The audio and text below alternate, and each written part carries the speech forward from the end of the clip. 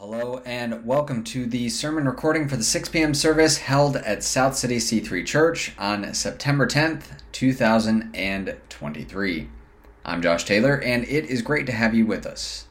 In just a moment, we'll launch into the recording for this message, but I wanted to include a special surprise that I did that unfortunately was not able to be included in the normal recording due to the copyright of the backing track. Now, the special surprise that I did was a recap of the Song of Solomon series that we've been doing so far, but this time I decided to do the recap in the form of a rap. So, I'm going to share the rap with you, and then we'll go straight into the message for tonight. So, without further ado, here's a re-recorded version of the rap recap from Sunday night without the backing track.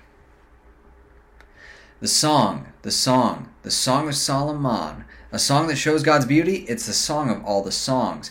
Read it like it's literal and it reads like poetry, but read it like a parable and it becomes an allegory, a picture, a painting, a marvelous tapestry, a portrait of our journey into spiritual maturity, a bride, a bridegroom, and the friends that they both share, a group of longing lovers who believe him if they dare. 8 chapters full of beauty, 8 chapters full of love, a bride who's dark but lovely, but with eyes just like a dove's. What's that? An invite, a chance to come away, a chance to leap on mountains, and a bride who says no way. But misses him she does, she cannot stay away. She seeks him and she finds him not tomorrow but today. You've captivated my heart, my sister, my bride. You've stolen my whole heart with just one glance of your eyes. A love that's so much better, better than any wine. A love that grows more fruitful as you abide within the vine. Awake, awake, O north wind, and come, O mighty south wind. Bless, refresh, and test me so my love will never dim. A night, a dark night of our soul. A night in which we meet him in the testing of our soul. Listen up, O daughters, O friends of Jerusalem. Tell him I am lovesick, please just tell him where I am. What would make you seek him, just like the saints of old? It's because he's just so beautiful, more beautiful than the gold. He's radiant, he's dazzling, he's fairer than the rest. Now I know how stunning because I passed the fiery test. You are victorious, my sister and my bride. You've come out looking like me with love as deep as it is wide. I am my beloved's, my beloved, he is mine. I'll always keep on leaning till we reach the end of time. I've set him like a seal, like a fire upon my heart. His love will always warm me and will never be apart. And now we come to the close, the end of the great love song. Find yourself among its pages and you'll start to sing along. The song begins and ends in exactly the same way. A journey that starts and closes with a call to come away. And come away we must, and grab his outstretched hand, so that we can grow in love and faith, bring healing to our land. So for those who long to know him, those who know he deserves their best, it's time to go looking for him. It's time to once more say yes. Well, I hope you enjoyed that half as much as I enjoyed writing that. Should I keep the chain on? Sweet. Rapping is actually my backup option, just in case the whole pastoring thing doesn't work out. Just so you know. It's the reason they called me J Money in high school.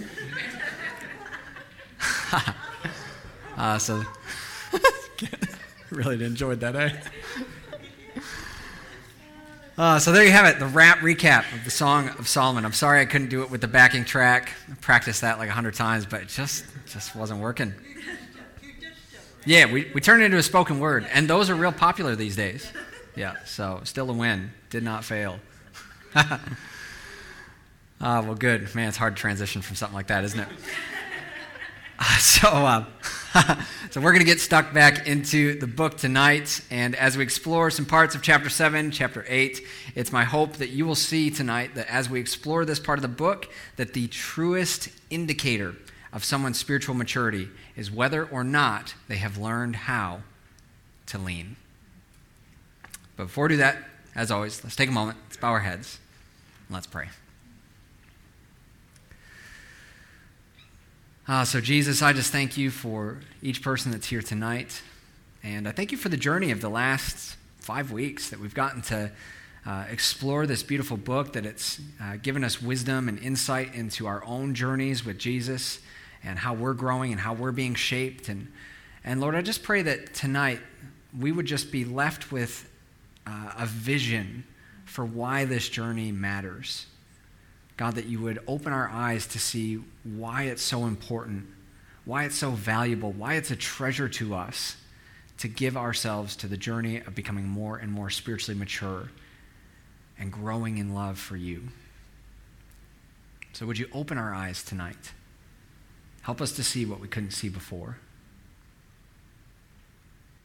We welcome your ministry tonight, Holy Spirit.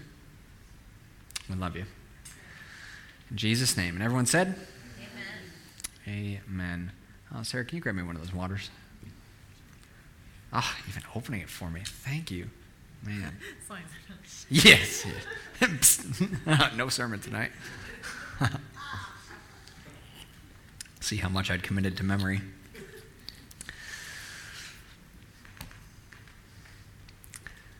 The more we grow in love, the more we learn to lean.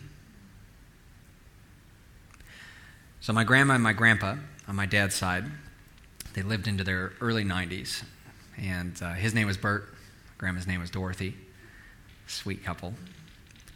And they had been married for a very, very long time. And I think there is just something unique that happens when two people are in love for a really, really long time. You know, when two people journey together through times where life went well, when they go through times where life didn't go so well, when they go through raising babies and then toddlers, and teenagers, when they know what it's like to have enough and when they know what it's like to struggle, when they had reasons that they could have called it quits and they didn't, and when they faced up to their darkest moments and still stuck by each other's side through every single one of them. When two people do that for a very, very long time, there's something unique that can tend to happen. And that something is this. The more those two people grow in love, the more they tend to lean on one another.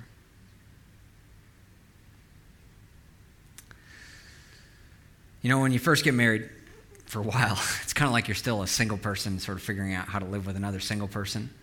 You know, you find out real quick that the laundry doesn't belong on the floor. You find out that your idea of a great Friday night might be different than your spouse's idea of a great Friday night. And you find out that not only do you not know how to load the dishwasher, you've actually been doing it wrong your entire life. But you know, if you do it right, if you do love right, you do it well, and you both allow each other's rough edges to be smoothed out by each other's rough edges, then something really beautiful can begin to take shape quietly in the background of your relationship. Slowly at first, but then compounding over the years and the decades, you stop moving against each other and you start to move with each other. And as the love grows, you begin to relax, and more of your weight, of your trust, it begins to be resting on the other person.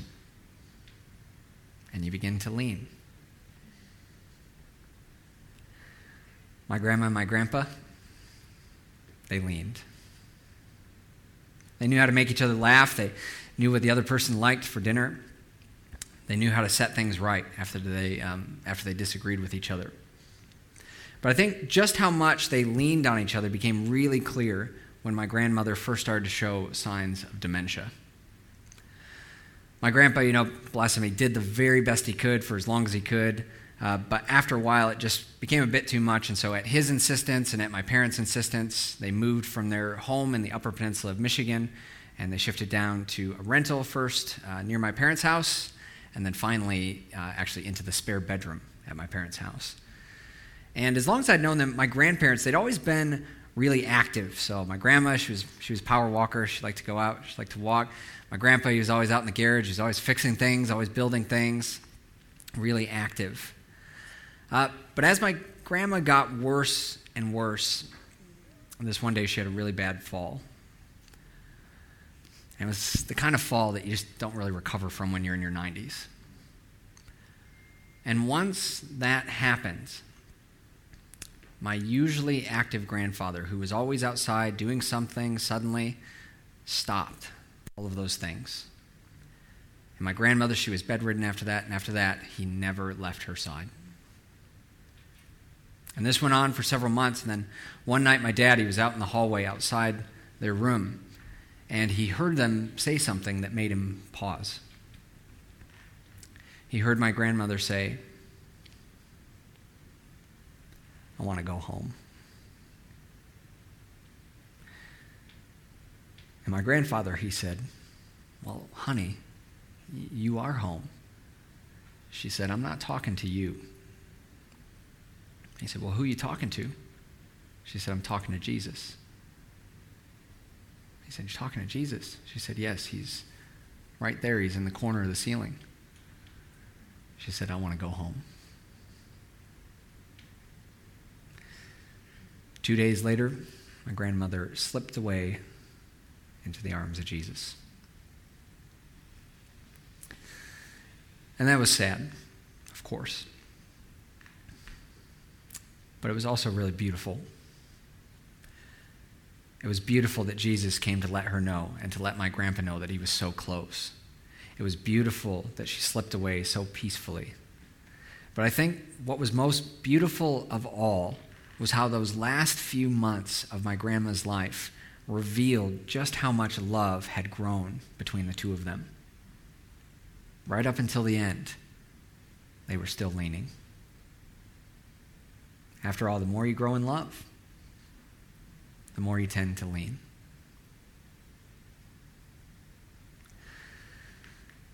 Tonight's message is all about leaning. And that is because leaning is the greatest evidence of all that love has taken root in your heart. The more you love, the more you lean. And as we jump back into the last part of the Song of Solomon tonight, I believe it paints this picture for us of what it really looks like to reach spiritual maturity with God. Spiritual maturity isn't a platform. It's not influence. It isn't signs and wonders, even though those are important. It isn't people knowing your name. Spiritual maturity is coming out of all of the times of testing and all of the times of blessing and coming out leaning on your beloved. And that's what the bride does in our story. So we're going to explore what that looks like together tonight.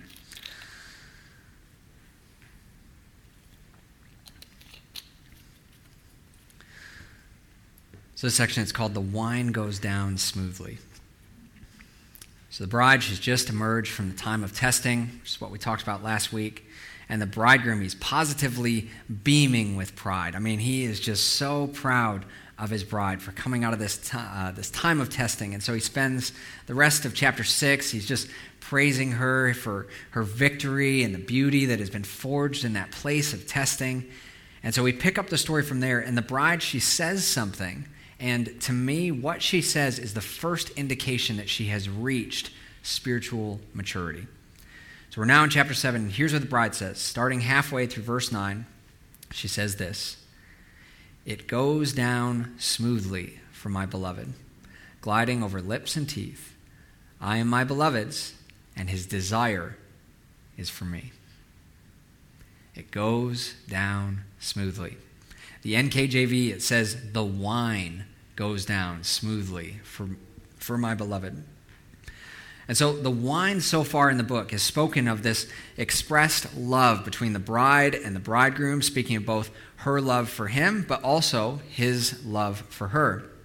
And so it says here that it goes down smoothly. Now, this is a poetic picture of the wine of the bride's life, that which proceeds from the fruitfulness of her life. It is pleasing to God. It is enjoyable to God at this point. You know, God loves all people. How many of you know God loves everyone? He really does. But not everyone's choices are pleasing to him. Some people that God created, they use their free will and they make choices that hurt themselves, hurt other people, or sometimes really deeply hurt him. And so God doesn't enjoy that. but not his beloved in this picture, not his bride. Her life choices are now pleasing to him. They go down smoothly. They are easy to swallow. They are enjoyable to him. She's like the person described in Psalm 1 where it says, "Blessed is the man who walks not in the counsel of the wicked, nor stands in the way of sinners, nor sits in the seat of scoffers. But his delight is in the law of the Lord, and on his law he meditates day and night. He's like a tree planted in the streams of living water that yields its fruit in its season, and its leaf does not wither. In all that he does, he prospers."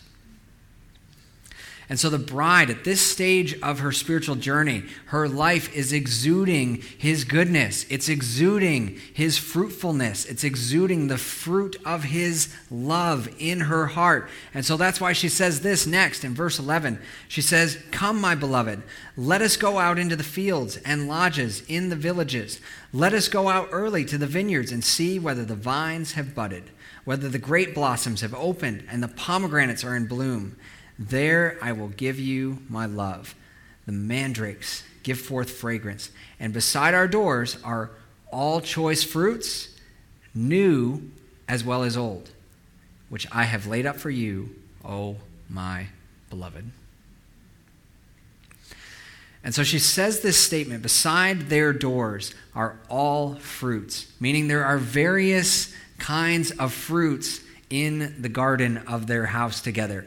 And to me, this just evokes Galatians 5, which also describes various fruits of the Spirit. And so it's like she's poetically saying, in our garden, Lord, there's love, there's joy, there's peace, there's patience, there's gentleness, there's righteousness, there's self-control.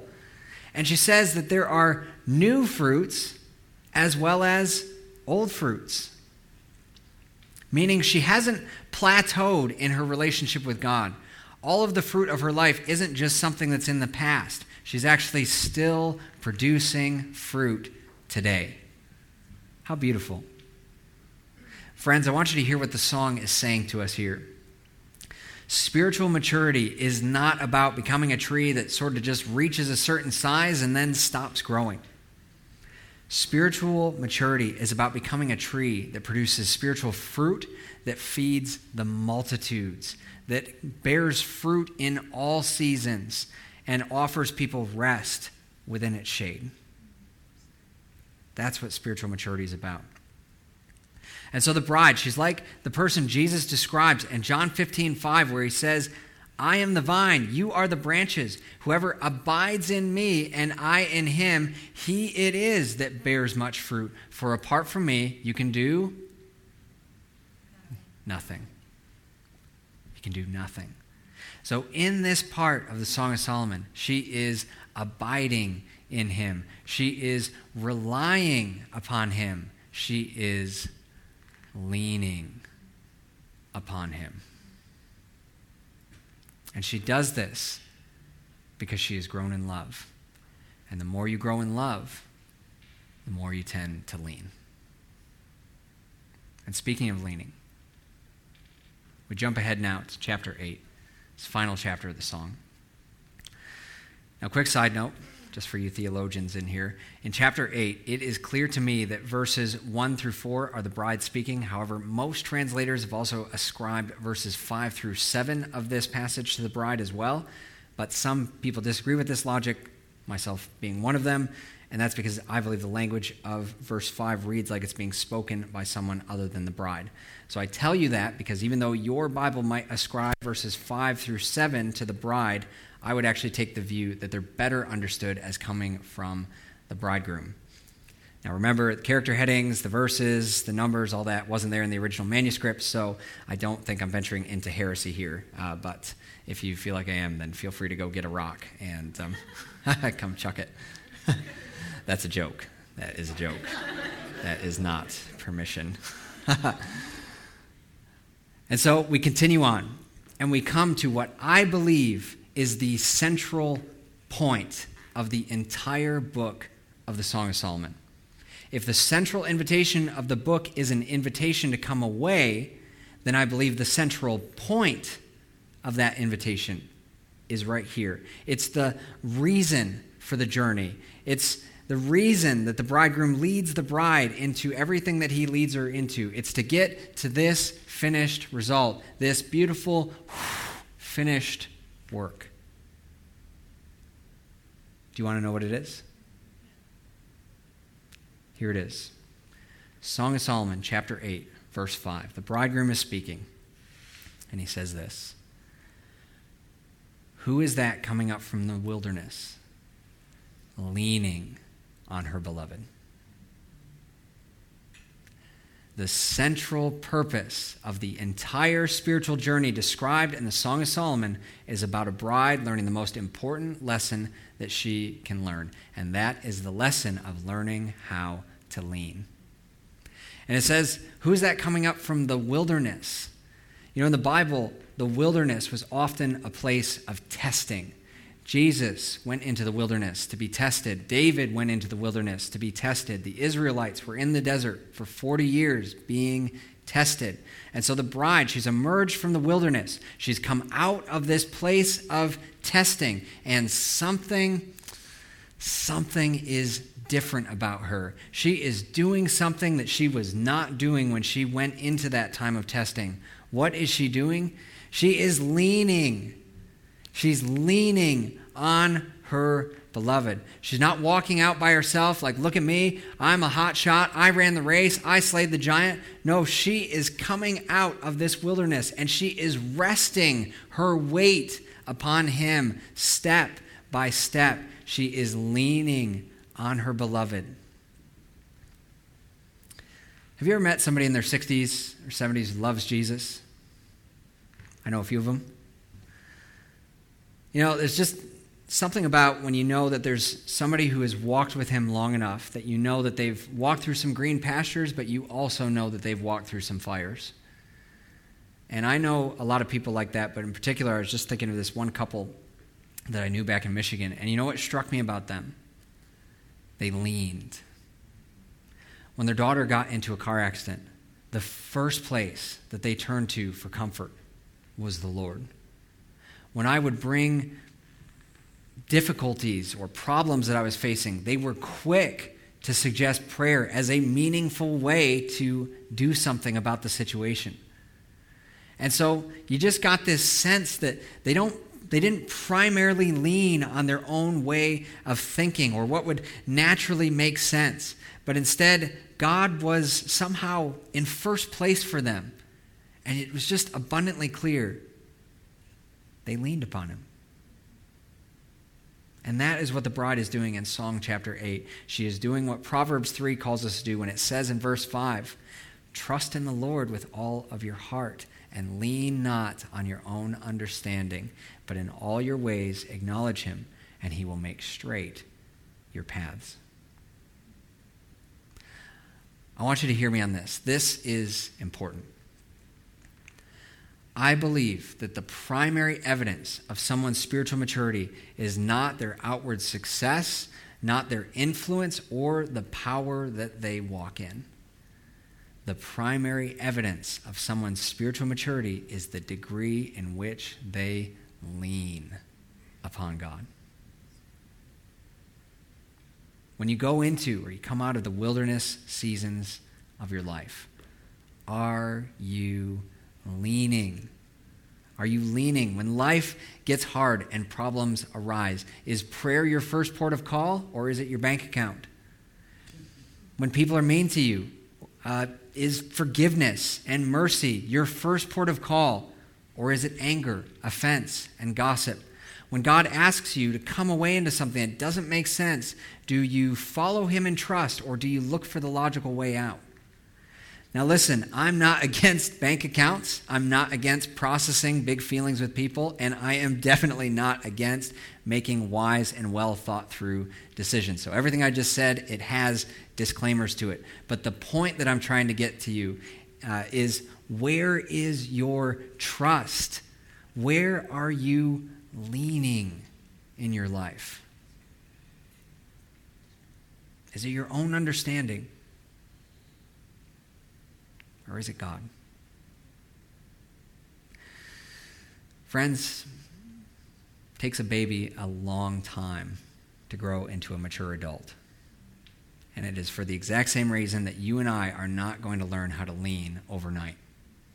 Just like my grandparents' long years of marriage, leaning is something that takes a lifetime to learn how to do.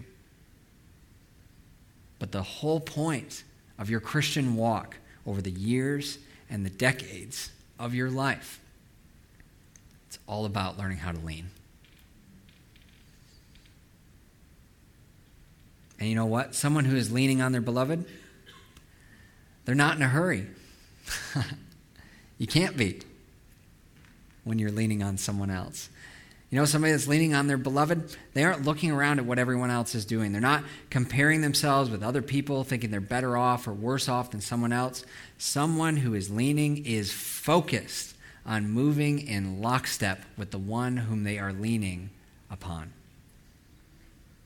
And friends, there is nothing sweeter in this life than having someone you love to lean upon. So the bridegroom, he observes his bride coming up out of the wilderness. She's learned the most important lesson that she can learn. She has learned how to lean. And now we draw towards the end of the song, and in the next verse, he issues this powerful invitation to her. He says this in chapter 8, verse 6. He says, I want you to set me as a seal upon your heart, as a seal upon your arm. For love is as strong as death, jealousy is fierce as the grave. Its flashes are flashes of fire, the very flame of the Lord. Now, what does this mean? A lot of people have used this verse, by the way, as justification for getting tattoos. I think that's cool. I don't mind tattoos. What I think this means here, the word for seal that is used here is actually the same word that is used elsewhere to describe the seal of a king. It's like the signet seal of a king's ring that would be pressed into hot wax so that you would know that whatever the message was, it came on behalf of the authority of the king. And so the seal here being on your heart, being on your arm, it almost is like this sense of being branded with the king's love. It's an invitation to be marked somehow with his love. And it's fiery. It's burning. It's passionate. And so he calls her to be sealed on her heart, but I think it's interesting, also on her arm, meaning she is to be marked with his love in ways that are both invisible to other people, but also in ways that other people can see. And there's also a certain permanence to being sealed with his love. You know, if you get a tattoo on your arm, it doesn't come off easily. And in the same way, when you get branded by the passion of his love, it doesn't come off easily. I love what Kiwi lady Joy Dawson says when she described touching this kind of God's love. She called it being, quote, ruined for the ordinary. Ruined for the ordinary. Because when you taste of the fiery, passionate love that God has for you and has for other people, you just can't unsee that. And you'll never be the same again. Here's why that matters. If it was the sweet, wine-like love that caused the bride to get this far and to come out of that wilderness leaning on her beloved, then it is the fiery seal of his love that will cause her to continue leaning over the days and the decades and the years, all the days of her life. We need to be marked by his fiery love. After all, the more you grow in love, the more you tend to lean. And now we come to the close of the great love song. The journey that we started 4 weeks ago together opened with this central invitation, this beautiful invitation in chapter 2, verse 10. Arise, my love, my beautiful one, and come away. And we've journeyed across 8 chapters, and we've explored over the last 5 weeks how the bride was first awakened to come away when she realized that his love was better than anything else that she tried. We saw how the more worthy she began to realize that he was, the more her faith became about him and the less it became about her. We watched as the bride was purified in the place of testing and mistreatment and became more like him in her being. And finally, we've seen how the more she grew in love with her beloved bridegroom, the more she grew to lean upon him. And in the last verse of the last chapter of the Song of Solomon, the mature bride who has learned how to lean, she turns to her beloved and she says this: "Come away, my beloved. Come away and be like a gazelle or like a young stag on the spice-laden mountains." And just like that, the journey that began with an invitation to come away comes to an end with an invitation to come away. But this time, it's not the bridegroom. It's the bride holding out her hand and beckoning him to come away to the peaks of the impossible with her. Maybe those peaks seem a little less scary now that she knows she has someone to lean upon. Would you guys stand to your feet with me?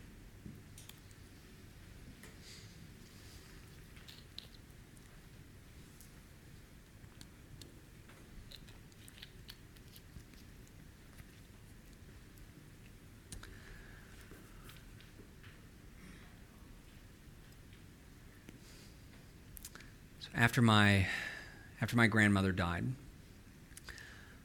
my grandpa was a little bit lost. You know, the woman that he leaned upon for all those years just suddenly gone. And don't get me wrong, he knew that she was with Jesus, and I think that was a comfort to him, and he also had my parents.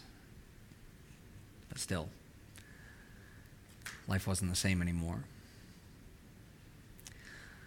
I think it's pretty hard to learn how to stand alone once you've gotten so used to leaning. My grandpa, he always had been a big fan of the old Western films. Loved a good Western film. And particularly, he was very fond of the old John Wayne movies. And so my dad, when he found out that they were going to remake the movie True Grit back in 2010, he said, I'm going to take Dad down to see that at the cinema. And so he gets him into the car, goes down to the cinema, and they get in there, and they get their popcorn, and they're all excited, and they watch the movie. And the movie comes to an end, and the lights come up, and the credits begin to roll. And so my dad, he reaches down, he starts grabbing his jacket and grabbing his stuff. And he looks up, and my grandpa has tears in his eyes. And he goes, Dad, is everything okay? You see, the song that had started playing when the credits began to roll, it was a song that my grandpa knew. And he didn't have his walker right then, but without saying anything, my grandpa reaches out, shaking hands, and he grabs a hold of the seat in front of him, and he lifts himself up into a standing position. And once he gets to his feet, he began to sing. What a fellowship, what a joy divine, leaning on the everlasting arms. What a blessedness, what a peace is mine, leaning on the everlasting arms. My dad said there were people that had gotten up to leave the movie, and they heard my grandpa singing, and they saw it, and it was like they just stopped. And it was almost like they sensed something of the sacredness of the moment, and they slowly began to sit back down. And they sat there, and they listened to this trembling, white-haired man sing. Leaning, leaning, safe and secure from all alarms, leaning leaning on the everlasting arms.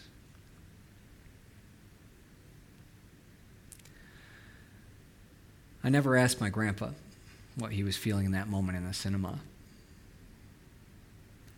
Just a short time later, he went home with Grandma and with Jesus. But I wonder if perhaps in that moment, as he sang the words of that hymn, I wonder if he was reminded of the fact that even though he had lost my grandmother, he still had a God who loved him. Even though he had lost his Dorothy, there was still someone he could lean upon.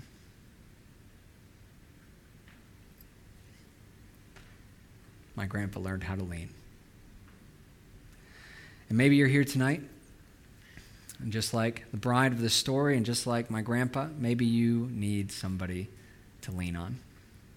And if that's you, you may not have the person that you wish that you could be leaning on right now. But I'll tell you this, you can always find a safe place to lean on in Jesus. And so I felt tonight, what better way to close a series that is all about learning how to lean than by singing that same hymn that my grandpa sang in that cinema all those years ago. And I'll warn you, it's a little bit country, it's a little bit western. But it was the one that Bert liked, and so I hope you like it too. So we're going to sing that song as a close tonight. And it's just going to take Emma a moment to get the recording finished and then to get that stuff up. But we'll just play that momentarily.